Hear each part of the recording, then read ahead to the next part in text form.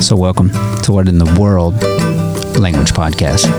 I'm here today with Mark Mullaney. Welcome, Mark. Hey, thanks. I'm glad to be here. So we're at IFLT 19 in sunny St. Petersburg, Florida. How's it feel? Well, humid. Truth. But honestly, it feels great. It's always a great conference. It's great to see everybody, and it's a good community that comes together once every year. Super hot, though. Super hot. Super hot. But it is beautiful. We love you, St. Pete. So I just got a few questions for you today, Mark. All right. IFLT and, some of the takeaways and just a little bit about you. So without further ado, let's get started. Let's do it. So tell us, Mark, what are you doing this year at IFLT? What are you presenting on?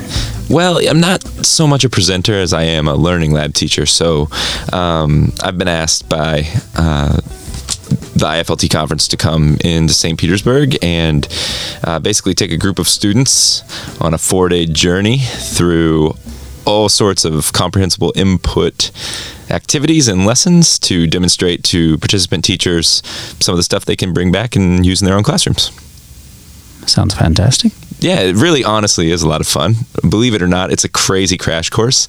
And the idea of getting a group of kids one day and, having a couple hours to get to know them, and then the next day having to be in front of 50 or 60 professional teachers is a little nerve-wracking, but it is, honestly, it's work I love to do, and I'm glad that I've been invited to do it. But that's the magic, right? That's part of it. That's the magic, being able to take those kids. And that's the talent, and that's probably why you're here, because you're able to take kids like that in such a short amount of time and be able to lead a 4-day lab. Yeah, with those kids. It's really been interesting. I've had a lot of different scenarios in my career with IFLT. In Denver, I've had my own classroom students that have come, and I've actually taught kids that I know. And Cincinnati last year, there was a lot of participant teachers, children in the class, and that was really fun to get to know them and then get to know their parents through that experience. And this year, I have a couple of students who are participant children. However, the majority this year are from this part of Florida, and it's just a different geography, different culture, and you really get to learn a lot about where you're staying because you spend your day talking to kids about their lives.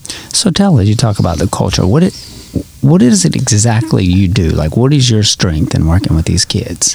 What would you say your strength is and your strategies that you use? I think I can thank my large Midwestern family for most of my strengths because I grew up sitting around the kitchen table playing a card game, a Midwestern card game called Euchre, and it's... Never heard of it. Yeah, it's not really all that popular outside of Michigan, Ohio, Indiana, but in Illinois, where my parents are from, and it's the idea is the card game is really not the star of the evening, it's the conversation, and you just sit around with your family members. Sometimes you're playing, sometimes you're not, but it's hours of just sitting around talking. And I think that served me well because as a language teacher, I've had a lot of practice in that big group conversational context. And so I try to think about my class and my time with these kids as though we're sitting around really just kind of hanging out in the living room or around the table playing cards and learning about each other. And, sometimes that's fun and lighthearted, and sometimes it's serious, and sometimes it's just informational. But I think that's a strength I bring to the table, is that I love people, and I love just finding out what's going on with them. That's fantastic. I think that does serve you well, and you those conversations allow you to build classroom culture, and it gives students voice, and you bring them into your conversations, and that's the most important, because you listen. And I guess those conversations when you're young around the card table were those sort of things, right? Yeah, it was a lot of listening.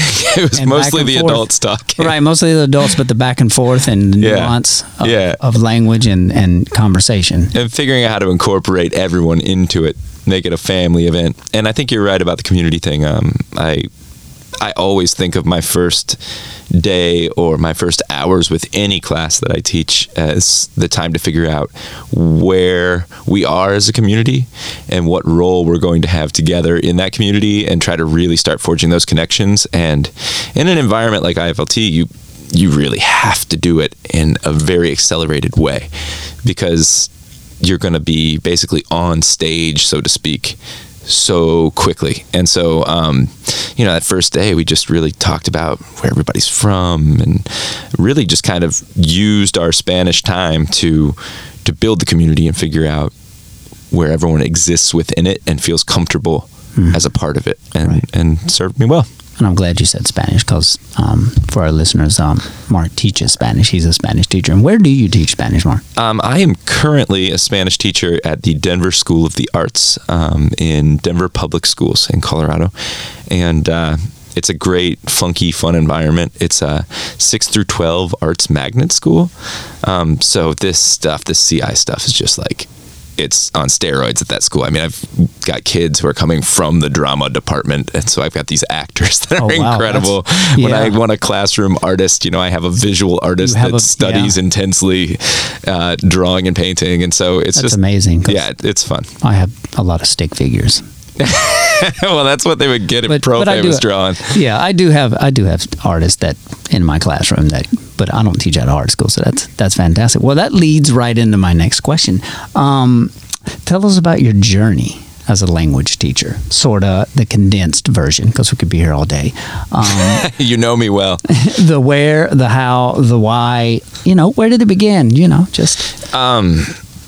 That's interesting. It's such a long story for me as it is with anyone, I think. How did you get from there to here? But for Spanish in particular, I mean, I am not a native Spanish speaker. I grew up in Southern Ohio, where there wasn't a lot of Spanish being spoken. I had a pretty rough time with my classroom Spanish classes. I actually found an old personality inventory that one of my counselors had given me in high school. It said, "What's your favorite class?" And social studies guy. I love social studies. Right. What's your least favorite class? Spanish. Spanish. Wow. So I quit it after Spanish too. So my journey with the language didn't really start until I was 19, and I moved to Boulder, Colorado. Well, that reminds me. The first time I met you at IFLT, I think 17 in Denver. Yeah. You mentioned a story about kitchen Spanish. That's right. That's where it all really started. I got a job.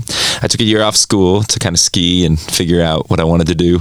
And during that time, I got a job at a Mexican restaurant in Boulder, and I was a food runner. So my job was to take the food from the kitchen, where exclusively, Spanish was the exclusive language being spoken in the kitchen, out to the front of house. And, everyone out there was English speaking. So it was kind of this weird, I went back and forth between the two worlds, if you will. And I ended up doing that for 6 years, which is kind of crazy. Yeah. And I just made really good friends with all these guys who worked back in the kitchen, most from Zacatecas in Mexico. And I mean, it just sort of happened naturally. I don't know exactly how to explain it, but it was very comprehensible input, the way that I learned. Kind of like what Jason was talking about the other day in the ACTFL panel, right? How he learned Spanish. Yeah, I believe so. I think there's some common element for all people who gain fluency in a second language. There has to be a place where you're getting the input, but where you also feel comfortable enough to engage in the community aspect of learning the language and getting to know people and make friends. I don't know. It was a really interesting part of my journey. So after the 6th year at the restaurant, I ended up moving to Oaxaca, and I taught English as a foreign language, 6th grade for a year. I did not know that. Fascinating. Yeah. And I had student taught. I had gotten a degree, and I was a licensed teacher, social studies. I'm an anthropologist by training. And fascinating. Yeah, and when I came back to Denver, there was not a single social studies job. I had student taught as a social studies teacher, everything. And I just saw all these jobs for Spanish. They just weren't filling, There was all these jobs at all these different high schools. I knew I wanted to live in Denver. I knew I wanted to work for Denver Public Schools. And I did not see a social studies job, so I applied for a handful of Spanish jobs. No fear on that one. no, I just went for it, and I ended up interviewing over Skype, Thomas Jefferson High School in Denver, Colorado, and they hired me on the condition that I could pass the placement test, or the praxis place, whatever it's called. Right. I passed the test. I came in on the very first day, and lo and behold, my mentor teacher and my department chair was Paul Kirschling, none other than Paul Kirschling, and Diana Noonan was my boss. And I assume people listening to this podcast will know who they are, but for just so you know, Diana is the World Languages Coordinator at Denver Public Schools. She's a huge CI advocate, career French teacher. And Paul Kirschling, also a career French teacher, is a masterful practitioner of TPRS and CI later as it sort of developed and changed. Second that. Yeah, so Diane Noonan, I met her yesterday. Yeah, she's brilliant. Amazing. I mean, almost none of us in Denver Public Schools would be where we are without her. And it's a strong She spoke highly of you, by the community way. culture. Well, that's nice to hear. Yeah, Diana has a special place in my career, as does Paul. So, you're not formally trained in Spanish. No. You just passed the state exam. Yes. You jumped in the deep end with that one. So, tell me just briefly, because a lot of teachers are trained. You know, they go to college, they get a degree, they come out grammar focused. A lot of times, not all the times, but a lot of times. How was that experience coming from learning authentic language, jumping into a school as a social studies trained teacher? How was your first year? Was it? Just briefly tell us how difficult or not difficult it was, and some of the key takeaways. Jedi, it was rough. It was so hard. I was in a different cultural context as well. I had just come from a private Mexican, school, pretty upper class, very, very strict, distinct rules of, how teachers and students interact. And I was coming into, an urban high school in a city I'd never lived in before. So and from the bougie. From the bougie to the real, Yeah, to the real, the honest.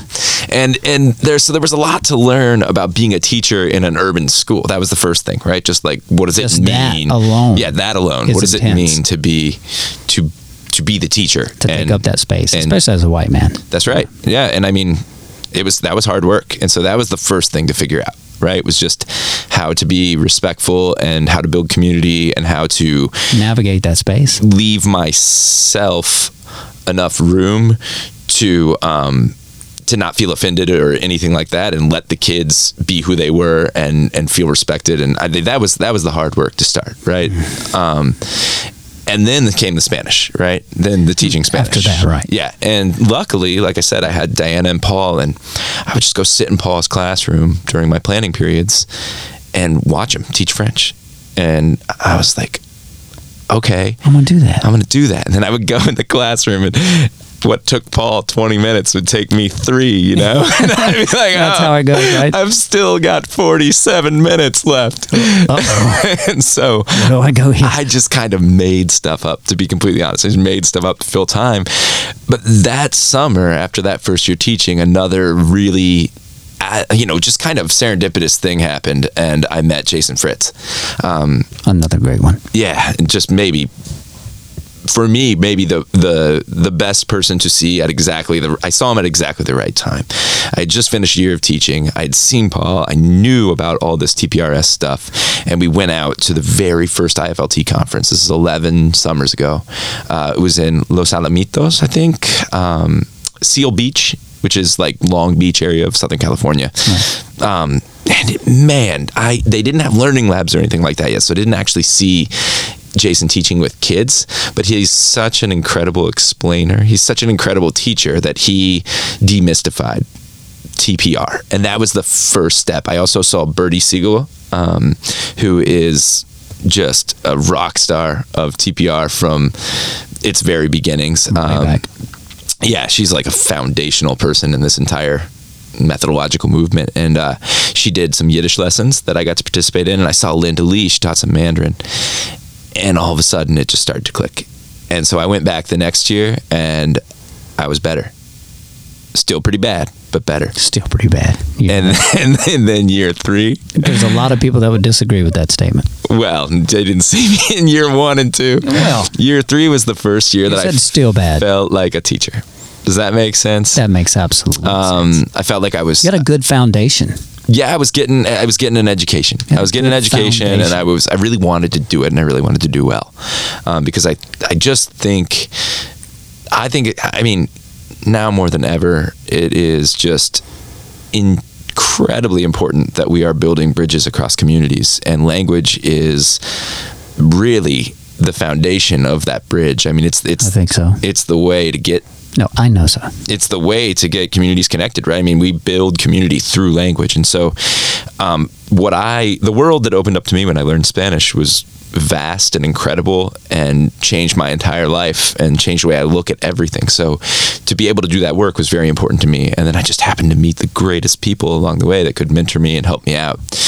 And, I just ended up being a Spanish teacher, and here we are going into my 12th year in Denver Public Schools now, and I don't ever want to teach social studies again. Not going back to social studies. Not going back. That sounds fantastic. Well, you said, you had that good foundation, and then it really started to click at one of the first IFLT conferences? Yeah, really, the very first IFLT conference. So these conferences are important for teachers, and they've only gotten better. I would 100% agree with that. Yeah, I think this is only my 3rd IFLT, and it's the benefits that I've gained from coming here as an observer, and this year as a lab teacher has been phenomenal, off the charts. I always go back home to my class with new ideas. That's right. And there's also some massive power in knowing that you're not alone. Oh, like I met you in Denver when I was a lab teacher, and you were there. I think your first IFLT, and it was. and then I knew you. And so when I saw you at the next one, you brought me into your classroom in a really fun and awkward way, right? I don't know if we should mention that here on this podcast. Well, you can mention it if you need to. Mark, I was a character in his class, so we'll leave it at that. A character. If you come into my classroom, if you are live in the classroom, you might end up a part of the class. It's just the way it works. End up. If you're in the room, to you future attendees of IFLT. That's right. I mean, you may end up in his story. If you're in the room, you're a part of the community, right? Exactly. You should be. You can't just ignore everyone that's sitting there watching. But yeah, I do think the conferences are important, and I'm happy to have met and feel connected to such a strong community. There's so many people in this community that have a lot to contribute, and I think hopefully we just keep seeing more and more people develop their skills and share their skills, because we can't do this alone. Exactly. So just one more question, if you don't mind. Any advice to those teachers that are aspiring to move toward a proficiency-based classroom using CI strategies? Do you have any advice for those teachers? Yes. I mean, I have so much advice, so I'm going to limit it to a few things, because this is another one of those things I could expound upon for days. You need to leave something for another podcast. Yeah, that's right. So I would say I'm just going to speak from my own experience and the things that work for me. Please, that's what I expect. Number 1, figure out how to establish meaning on a deep and lasting, impactful level. I think establishing meaning of the words that you're going to use is often overlooked. We think about, what are the PQA questions we're going to ask? What's the story we're going to spin out of it? And we forget that if you haven't done a good job of establishing the meaning of that word and creating something that people can root into, you're not going to get any of the results you want from the processes that come down the road. And so for me, TPR was the biggest thing I learned at the beginning of my career, the foundation. And then so moving beyond that, the second thing I would say is you have to figure out how to personalize everything. And so once you've established meaning, how do you turn that into a meaningful conversation about real stuff in real life? And that's the PQA skill. And for me, that required scripting out questions for many years. It doesn't anymore. And I think a lot of people who might come and see me see the sort of natural flow of how things go in the classroom and think that that's a personality thing. And I just want to definitely say that that's a practiced thing. The personality thing has something to do with it. I'm glad you mentioned that, because a lot of teachers come here and think, oh my God, I could never do that. Yeah. Because he just pulls it out of the air.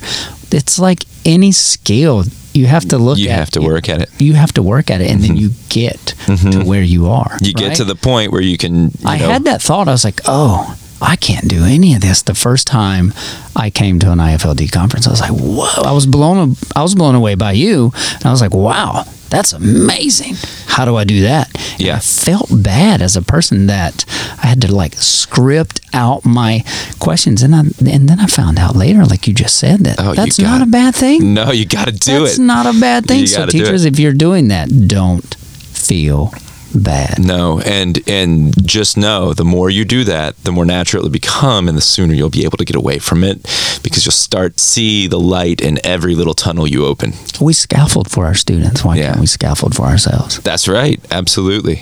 Great point. Yeah, so that'd be number 2, and third and final thing, and this is something that I think is really, really important in this world where we do see on social media all the time people posting their best teacher self and never posting the reality of their complete fracassos, you know? So like, it's just like, man, just be real with yourself, have realistic expectations, and know that if you're doing this work, it's important. And if you're really trying to do it well, that 80% of yourself in the classroom with 20% left over for yourself when you leave the classroom for 30 years is better than giving 100% for 3 and leaving the profession. So find a way to take care of yourself. And, 80% great teaching is going to have massive impacts over the length of your career. So keep a little bit for yourself.